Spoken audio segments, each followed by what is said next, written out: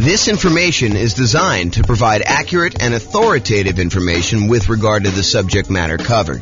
It is offered with the understanding that the presenters are not engaged in rendering legal, accounting, or other professional services.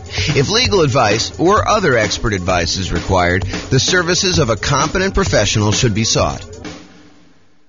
Welcome to the Newport Beach Real Estate Investing and Real Estate Financial Planning Podcast. Learn all about investing in real estate in Newport Beach, California, with a combination of real estate financial planning and modeling with numbers specific to Newport Beach, plus syndicated, more generalized recordings of live and pre-recorded real estate investing classes, not all of them specific to Newport Beach. Be sure to stay tuned after the podcast for a message from our sponsors. Well, good morning and welcome, everyone. I am James Orr, and we've got a really special class today. So today is improving cash flow when searching for your next rental property. And I'm going to jump right into it. This is kind of one of our mini topics. It's one piece of the overall plan we have to improve rental property cash flow or cash now, depending on kind of how you're looking at it. But this one is really this first section here when you're searching for the property. There's different classes we're going to do on when you're financing a property, different classes we're going to do when you're trying to optimize which strategy to use, different strategies, different cash flow improvement strategies we have when you're trying to improve your property itself. Different ones you use when you're utilizing marketing in order to get your tenant or tenant buyer in the property, different things we do when we own a property, and different things we do while we're renting the property. But today we're going to focus on searching for the property. So let's jump right into it. These are the areas that we're going to cover today. We're going to talk a little bit about selecting the right real estate agent. And it's probably not what you think it is, but we'll talk about that. And then we'll talk about locking or floating your mortgage interest rate. We'll talk about searching for less expensive properties, searching for pretty properties, which is counterintuitive, I think, to a lot of folks. And then searching for properties where the seller is offering seller concessions. And I'll go through some math on that for you.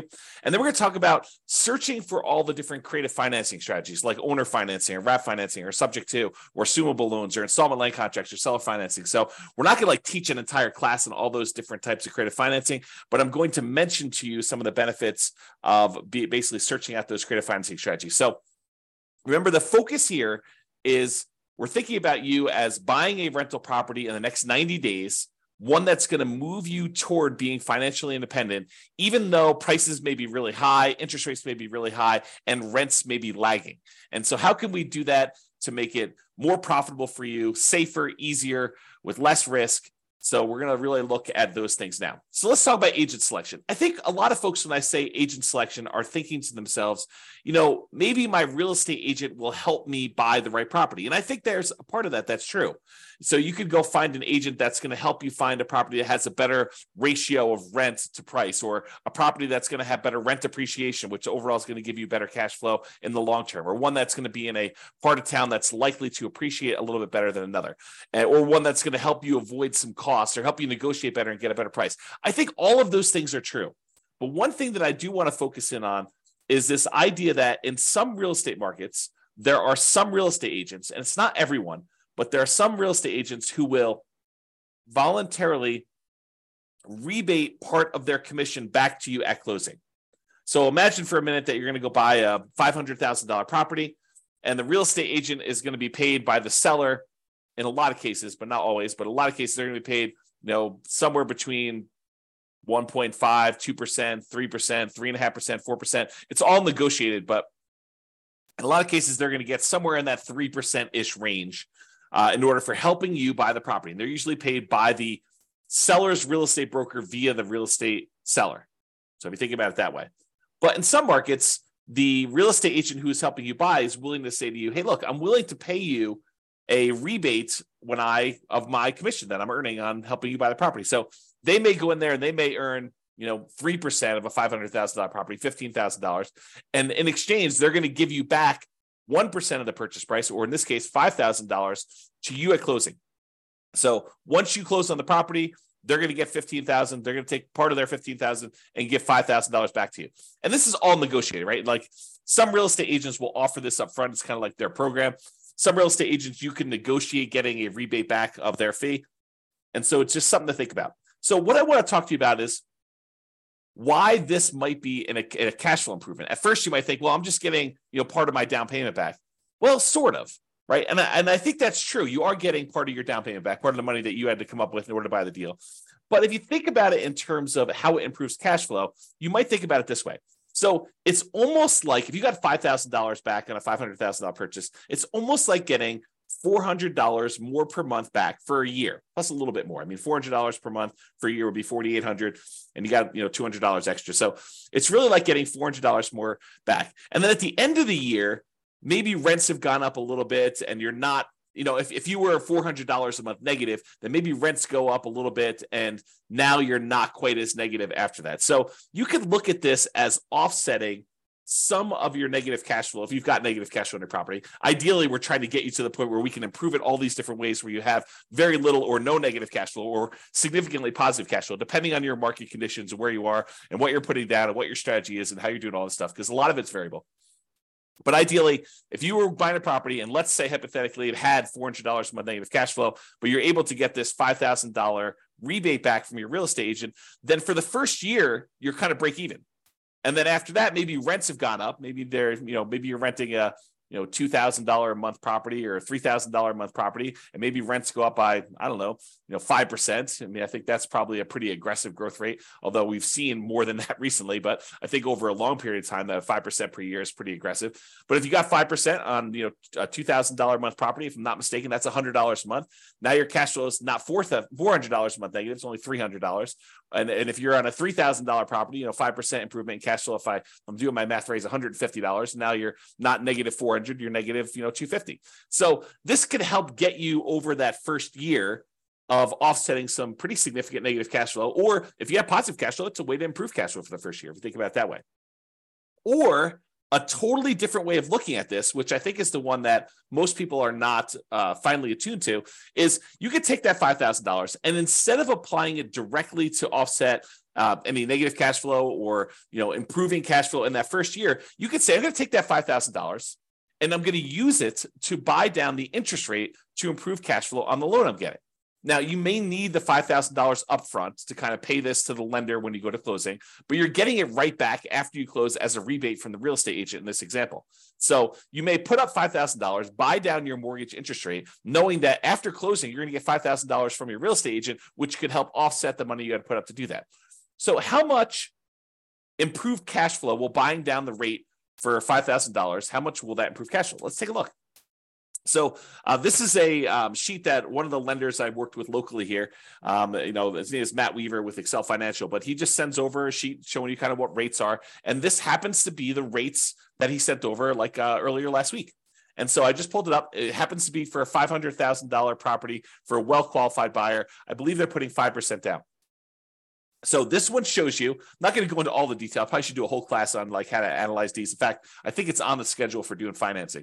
So this one, though, shows you basically how much you had to pay in order to get an improved rate. So this shows you what your interest rate is. So if you decide, hey, look, I want to get the rate from my lender by not putting in any extra money. Like you could go to lender and say, look, what are my rate today if I don't pay you any extra points or extra fees? And they'll say to you, well, it's somewhere between 6.75 and 6.875 is what the rates were at this particular recording. And they vary all the time. And the amount you pay to buy down these things vary all the time. I should mention that too.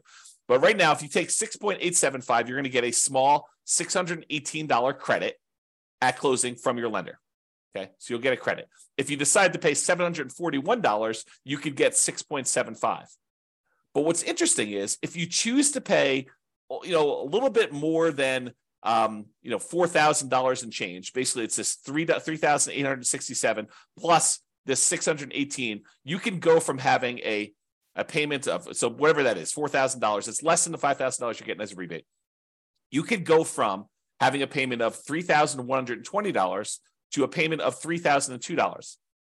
So in exchange for paying, just over, $4,400 or so, I'm really estimating. So paying about $4,400 to the lender, you can buy down your mortgage interest rate to 6.5%. So going from 6.875 to 6.5% is an improvement of $118 a month, the difference between $3,120 per month and $3,002 per month. So by going and doing that, you can improve your cash flow by $120 a month. It's not $400 a month for the first year. It's $118 a month for 30 years. Now, that might be an interesting way to improve cash flow. Because if you plan on holding this property forever, if you're not buying it with the intention of selling it to then pay off properties or do whatever you need to do there, you're basically buying this property because you know that it's going to be in your portfolio as a long-term buy and hold where you intend to pay the property off over time, then maybe buying down the interest rate isn't the worst thing in the world, and it could improve your cash flow by $118 in this example. Okay, so that is one way that choosing a real estate agent could have an improved impact on your positive cash flow. Okay, next strategy. Locking or floating the rate. So mortgage rates change every day throughout the day. I would say most lenders tend to do a once a day adjustment. So, they reset their rates from their lenders at, 8 o'clock in the morning every day. And those are the rates that they're allowed to go and tell people throughout the day. So if you go to a local credit union or something like that, they may update their rates at 8 o'clock in the morning. And if you call anytime throughout that day, they're going to quote you that rate. But the rates are really changing all the time throughout that day. And the next day, when you wake up, they're going to be 8 o'clock in the morning. They're going to change the rates to whatever the current rate is for that day. So if you think about it, while you're shopping for a property, what if you're concerned that mortgage interest rates are going to go up? Well, it's really difficult to accurately predict the future. I mean, we really don't know if interest rates are going to go up or interest rates are going to go down. We can sort of guess based on, what's happening in the political world, but, unexpected things happen all the time. And those can impact mortgage interest rates. But if you're concerned that rates will go up, you're like, look, I can afford this right now, but if rates go up too much more, it's not going to be worth buying.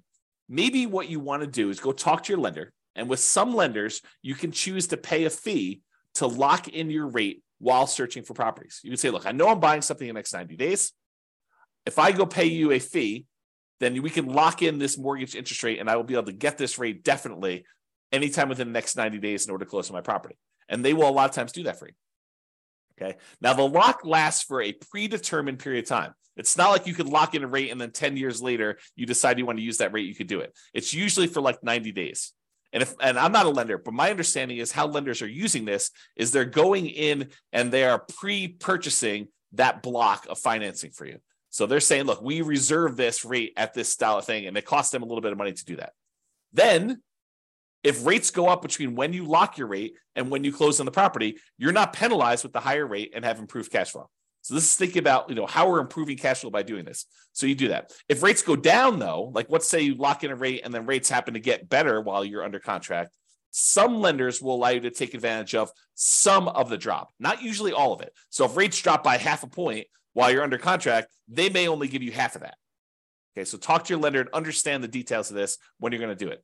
Now, where this becomes especially helpful is when you're buying new construction properties, where it could take months and months and months between going under contract to buy the property and when you actually close on it. So imagine you go under contract and the builder tells you, okay, this is going to be a 9-month build time. The property will be ready 9 months from now. Well, a lot can happen to interest rates between when you go under contract and you think you know what the monthly payment is going to be, and 9 months later when you're closing on the property and they're delivering it to you, and rates are very, very different between then. So this locking the interest rate can help eliminate some of that interest rate for you. Now, you're going to want to talk to your lender because sometimes locking for a very long period of time is more expensive than what you perceive the risk to be. Now, if rates really jump up, it could have been a really good value play for you to go buy that. But a lot of times we don't know. And so you want to talk to your lender and say, what's the cost of me locking the rate for 90 days or 6 months or whatever you're going to do? And try to work out a plan to see what seems like a good value for you to do that. Let me take a beverage drink here. Okay. So, and this one seems obvious, right? The strategy of looking for less expensive properties. In theory, you think, hey, searching for and buying a less expensive property often means that the monthly payment and the taxes and the insurance on that property tends to be a little bit lower.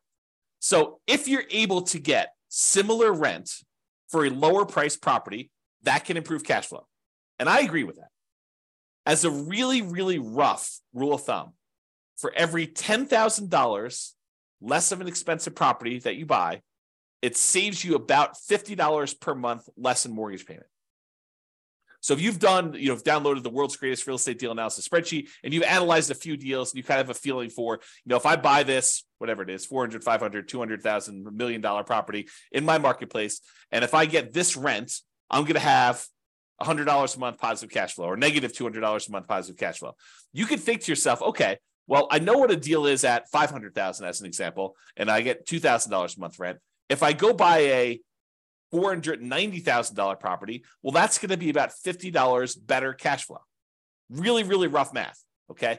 And so let's talk about where that comes from. So this is based on I'll tell you the story first. When I was a kid, my father was a real estate agent, and my father told me the really rough rule of thumb was when you finance a property, at the time this was true, $7, the rule of thumb was for every $1,000 that you borrow, it was $7 per month in payment.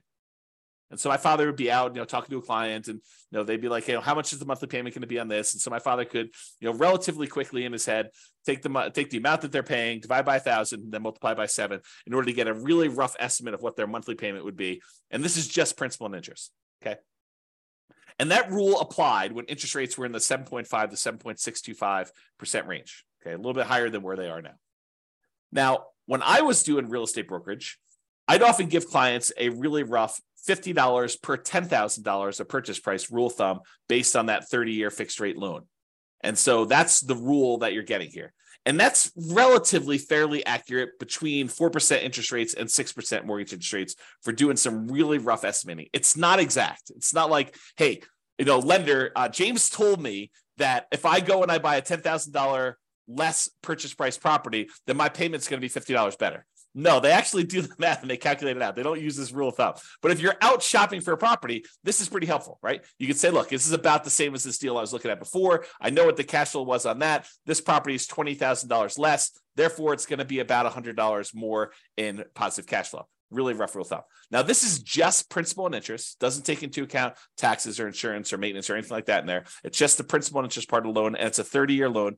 And we're assuming that interest rate is somewhere in that 4 to 6% range. So, you're probably going to be a little on the higher range right now if you're in that 6+% interest rate. So it can also be used to estimate how much that cash flow changes. I kind of mentioned that. So if you're wondering where this comes from, here is the actual chart showing you how much a monthly payment is on a $10,000 loan, 30-year loan at $10,000. So it shows you, if you were getting a 2.5% mortgage interest rate, it'd be about $40 a month. Where it gets about 50 at 4.375, it's about $50 exactly. At about whatever this is, almost 6%, it's about $60 per 10,000 exactly. And you can see it goes all the way up here, like I did, all the way up to 10% mortgage interest rate. And at a 10% rate, it's, high $80 for doing that.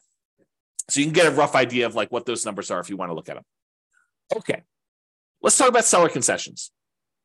So seller concessions is when the seller agrees to contribute some money towards your closing costs. A lot of people think of this as this would reduce how much money I need to bring to closing because it helps cover, things like closing costs or my share of title insurance or, my share of the loan costs or whatever it is. So you could think of it that way. But you can also think of it as a way to reduce your mortgage interest rate. Remember we talked before about getting a rebate from the real estate agent and being able to buy down the interest rate? Well, you could use seller concessions in order to buy down the mortgage interest rate in order to improve cash flow. So let's say you're prepared, you've got enough money to do your down payment, you've got enough money for all your closing costs, and now you're thinking, okay, I really want to improve cash flow. One way to improve cash flow is to say, I want to look at properties where the seller is offering some type of seller concession, which will allow me to use the money they're giving me to buy down the interest rate by whatever amount that was. So if you remember from the real estate agent rebate example, we talked about a $5,000 kind of buy down, a rebate would allow you to buy down the mortgage interest rate such that your improved cash flow by $118 per month for the entire 30-year period. So if you're able to get a seller to contribute $5,000 toward your closing costs, you can improve your cash flow by $118 by taking that money and buying down the interest rate with it. So maybe you want to search for properties where the seller is offering seller concessions. And we haven't talked about it because we're not talking about making the offer yet. But this could also apply to when you're making an offer. remember when you're making an offer, maybe you talk to your real estate agent and you say, look, I'd really like to be able to try to negotiate to get some seller concessions in here and get the seller to contribute some money that you could then use either to offset some of your closing costs and or take some of that money and buy down the interest rate. Okay. All right. Let's talk about pretty properties, kind of building on this theme. So I'm going to kind of walk you through an example here that may be counterintuitive, right? Because I think a lot of real estate investors, they think that, buying a property that needs a little work and capturing a little sweat equity is a better deal. For example, let's say you can go find a property that needs $10,000 in work, but you can buy it for a $30,000 discount. So if you think about it, you're going to go in there and you're going to find a property. It's kind of rough, needs a little bit of fix up, needs some kind of attention to stuff. But for $10,000 out of pocket, plus maybe some of your sweat labor, kind of your effort doing it, maybe $10,000 in hard cash and materials and goods and stuff like that, you could buy this property. You're buying it at a $30,000 discount, such that if you put in the $10,000 worth of work, you've captured, using sweat equity, I use captured in kind of quotes there, but you captured $20,000 in equity. You basically got $20,000 in equity by doing this work yourself and paying the $10,000 in like materials and goods and do that. So if you were going to buy a property that way, and if you were going to sell the property or eventually do some type of cash out refinance where you could take advantage of that equity that you captured, ultimately that could be advantageous to you. I will totally admit that. However, what if you have zero intention of ever selling that property? And you have no intention of actually doing a cash out refinance on that? What if you're buying this property because this is going to be one of the assets you plan to have in your portfolio long-term as a cash flowing asset that is going to help you achieve financial independence? Well, if you're thinking about it that way, does it really matter that much that you captured $20K in equity? Well, maybe. I mean, buying a property at a $30,000 discount, it does improve cash flow, right? Because you're basically borrowing less. So a $30,000 discount means that you're likely saving about $150 to $200 per month in cash flow. How do we figure that out? Well, it's that rule that we just talked about, right? It's this little chart that we showed, how much you save on a $10,000 payment. Well, if you're buying a property for $30,000 less, it's three $10,000 groups. And we estimated, in this 6.25% interest rate, it's about $60-something, low $60 a month. So times three, because we got three of these, and that's about $180, maybe $190 a month. So I'm estimating here that it's in that $150 to $200 per month cash flow range. And it depends on the interest rate, what it's going to be, okay? Because we're borrowing less, okay? That's how we got that number. But what if instead of doing that, because $150 to $200 a month isn't bad. But what if instead of doing that and finding a property that needs work and having that extra $10,000 that we have to have on the hand in order to do the work and then doing all the labor ourselves and kind of putting in all effort, what if instead of doing all that work, we said, look, I'm just going to find a pretty house that doesn't need any work. And I'm not going to worry about getting a discount. We're just going to buy a house that looks nice, is ready to go, it's rent ready, or I'm ready to move in and live there for years and no matter, whatever we're doing there. And I use that $10,000 that someone else might use to do the work and capture $20,000 in equity. And I'm going to take that $10,000 and instead of doing work, I'm going to buy a pretty house and I'm going to use that money to improve my interest rate, to buy down my interest rate instead. What does that do for cash flow? Well, that's interesting. So using that same chart I got from my lender, instead of using the $4,000 or so that I used before we had that rebate from the real estate agent, I said, well, I could pay about $10,000 as a discount. And that improves my interest rate from, somewhere in this 6.875 to 6.75 all the way down to 6%. So I bought down my interest rate for a 30-year loan for the entire duration of the loan. It's not a temporary buy down. This is a buy down for the entire loan.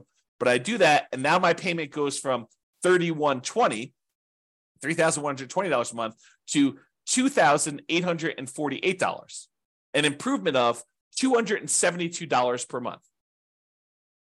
Now, before, if I had done the work, I would have had more equity. But what does equity do for me? If I'm keeping the property long-term to buy and hold, it doesn't really help me at all, right? It does improve that cash flow because I bought it for $30,000 less. But instead of taking that $10,000 to capture $20,000 in equity, I took the same $10,000 and I've now improved my cash flow by $272 a month instead of about $180 a month. So it's almost $100 more improved cash flow by doing it this way. And you bought a pretty house, you didn't need to do any work. I don't know. Seems like it's something to consider. So talk to your lender about buying down the interest rate and how much it would cost and run the math and say, Is this worthwhile doing? All right, let's talk about some creative financing stuff.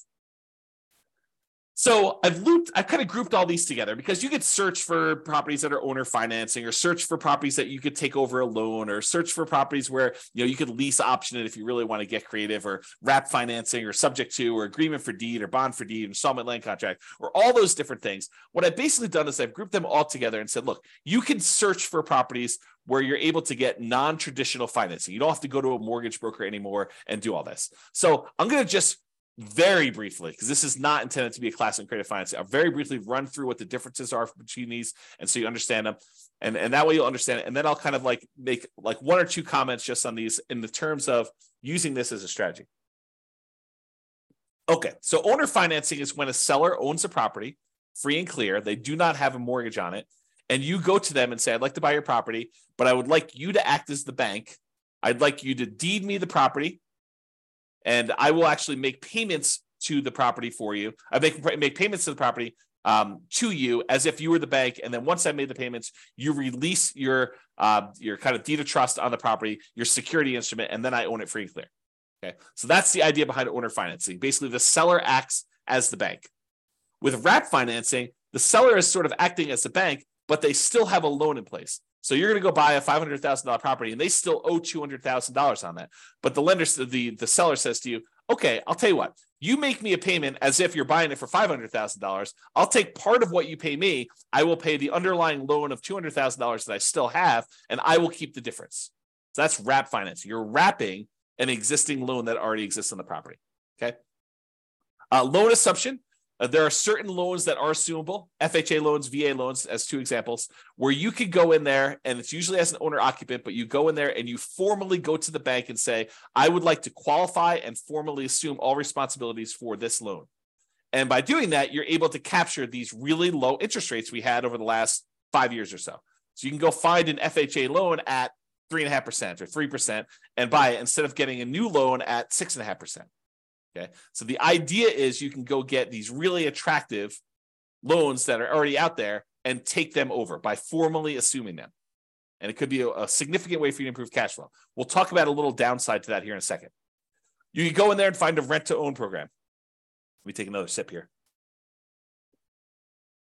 You could go find a landlord who's tired of being a landlord and say, look, I'd like to rent the property, but I would like ultimately the ability to own this at some point in the future. I'd like an option to buy the property a year or 2 or 3 or 5 down the road, or I would like a purchase contract to be able to buy the property that is a year or 2 or 3 or 4 or 5 down the road that I could use to buy the property from you. So I'm going to rent it from you for a period of time, and then I'm eventually going to buy it. And you could do this if you're an owner occupant, or you could do it if you're an investor who wants to then sublease the property to someone else. So that's the kind of rent-to-own, lease-to-own, lease option, lease purchase family. And then you have the agreement for deed, bond for deed, contract for deed, installment land contract. This is sort of like a car loan where you don't get ownership. You don't get title to the property until you fulfilled your obligation, but you have a contract in place that says, if you make these payments for this period of time, at the end of that period of time, I will then give you a deed for the property. So it's a kind of a variation on owner financing that more protects the seller in a lot of ways, because they don't give you ownership of the property until you've done what you agreed to in the agreement, whatever that is, agreement for deed or bond for deed or contract for deed or installment land contract. And then finally, subject to is when a seller deeds you ownership of the property and they leave their existing loan in place. It's sort of like a subset or variation on wrap financing. With wrap financing, you're paying the seller. The seller is usually paying the underlying loan on the property, and you're kind of like part of the money goes to the seller, part of the money goes to the underlying loan. A lot of times with subject to, you're basically making an agreement with the seller where the loan is very high loan to value. You know, it's you're buying a $500,000 property and the loan is for $480,000, and the seller's like, look, I'm going to deed you the property. You just agree that you're going to make payments on this loan that's still in my name, and we're going to leave that loan in place. You're not formally assuming it. You're not going to the lender and saying, I am applying to formally assume all responsibilities for the loan. You're just saying, look, the seller is deeding you the property. You're now the owner. Deed means ownership. They're deeding you the property. Now you're making payments on the underlying loan to this that the seller has on there. And the loan is staying in the seller's name. Okay, so that's an overview of creative financing. And you can see why these might be more advantageous, because, and there are probably exceptions to everything I'm about to say, but they tend to be more flexible in negotiating financing terms. If you go to a traditional mortgage broker and you start haggling with them over getting you a better interest rate, They're probably going to say, no, this is the rate we got. This is it. No, there's no negotiating. But if you go to an owner, they might be much more willing to say, hey, look, interest rates right now are 6.5, but I'm willing to, do financing at 5% or 8%. I mean, it could go either way, right? So you could possibly negotiate improved interest rate and loan terms. Okay. You could say to them, I'd like to pay you interest only for 5 years, and then I'll do an amortization schedule where I'm paying you a little bit more, including principal on the loan. You could do all that stuff with a seller if you're doing creative financing there. And then assumable loans. So you could formally assume a loan with a better interest rate than you could get now. That's really the appeal of it. These loans tend to be assumable for owner occupants only. So you're like, James, I'm an investor. I'm trying to buy this property as investment property. Well, if you're trying to do like the nomad strategy where you're moving into a property, living there for a year and then converting it to rental, or you're house hacking where you want to live in a duplex or a triplex or a fourplex, or maybe a house that has an upstairs, downstairs, and you kind of want to live in the upstairs and you want to rent out there, owner occupants still could work for those situations. You could formally go in and assume a, FHA loan, or a VA loan, because you could use FHA and VA in order to buy duplexes, triplexes, or fourplexes, or single family homes. And you could go in there and buy a property like that and be able to assume a loan like that. Now, you're taking over their current loan balance. So if they bought this property, 5 years ago, and property values were worth $400,000 5 years ago in your marketplace, and now they're worth $500,000, and they paid down a little bit on the loan over the last 5 years, they may only owe, $340,000. But the property's worth $500,000. So the trick is you can formally assume a $340,000 loan, but you still got to come up with that difference between what they're selling to you for, the $500,000 and the $340,000. So you need to come up with a lot more than 3.5% down or 5% down. So you have to formally come up with $160,000 as a down payment in order to be able to assume that loan, which makes this much more difficult to implement. Okay. So maybe you could structure it where you can get the seller to agree to some type of owner financing, but a lot of times the lender will not want you to assume a loan with owner financing with seller second mortgage in place either. So you want to talk to about that. All right. So those are all the strategies to use when searching for properties. And optimizing cash flow is not something you only focus on after you own the property. A lot of people think, I'll worry about optimizing cash flow after I bought the property. Well, you're eliminating some of your choices and options if you do it that way. There are things you can and maybe even should be thinking about when you're searching for properties to improve your overall cash flow. And better to take a more holistic approach and optimize at all the different various stages rather than just when you're trying to optimize for rent. So that's it. That's all I got. This has been James Orr. I hope you've enjoyed. We will do the other sections, the other kind of like stages for improving cash flow in other mini classes. So stay tuned for those. Bye-bye for now. With home prices up, mortgage interest rates up, and rents up, but not quite enough to counteract the higher prices and interest rates, cash flow on rental properties in Newport Beach is harder than ever. Book a call with the Real Estate Financial Planner to apply our proprietary 88 strategies to improve cash flow on your rentals.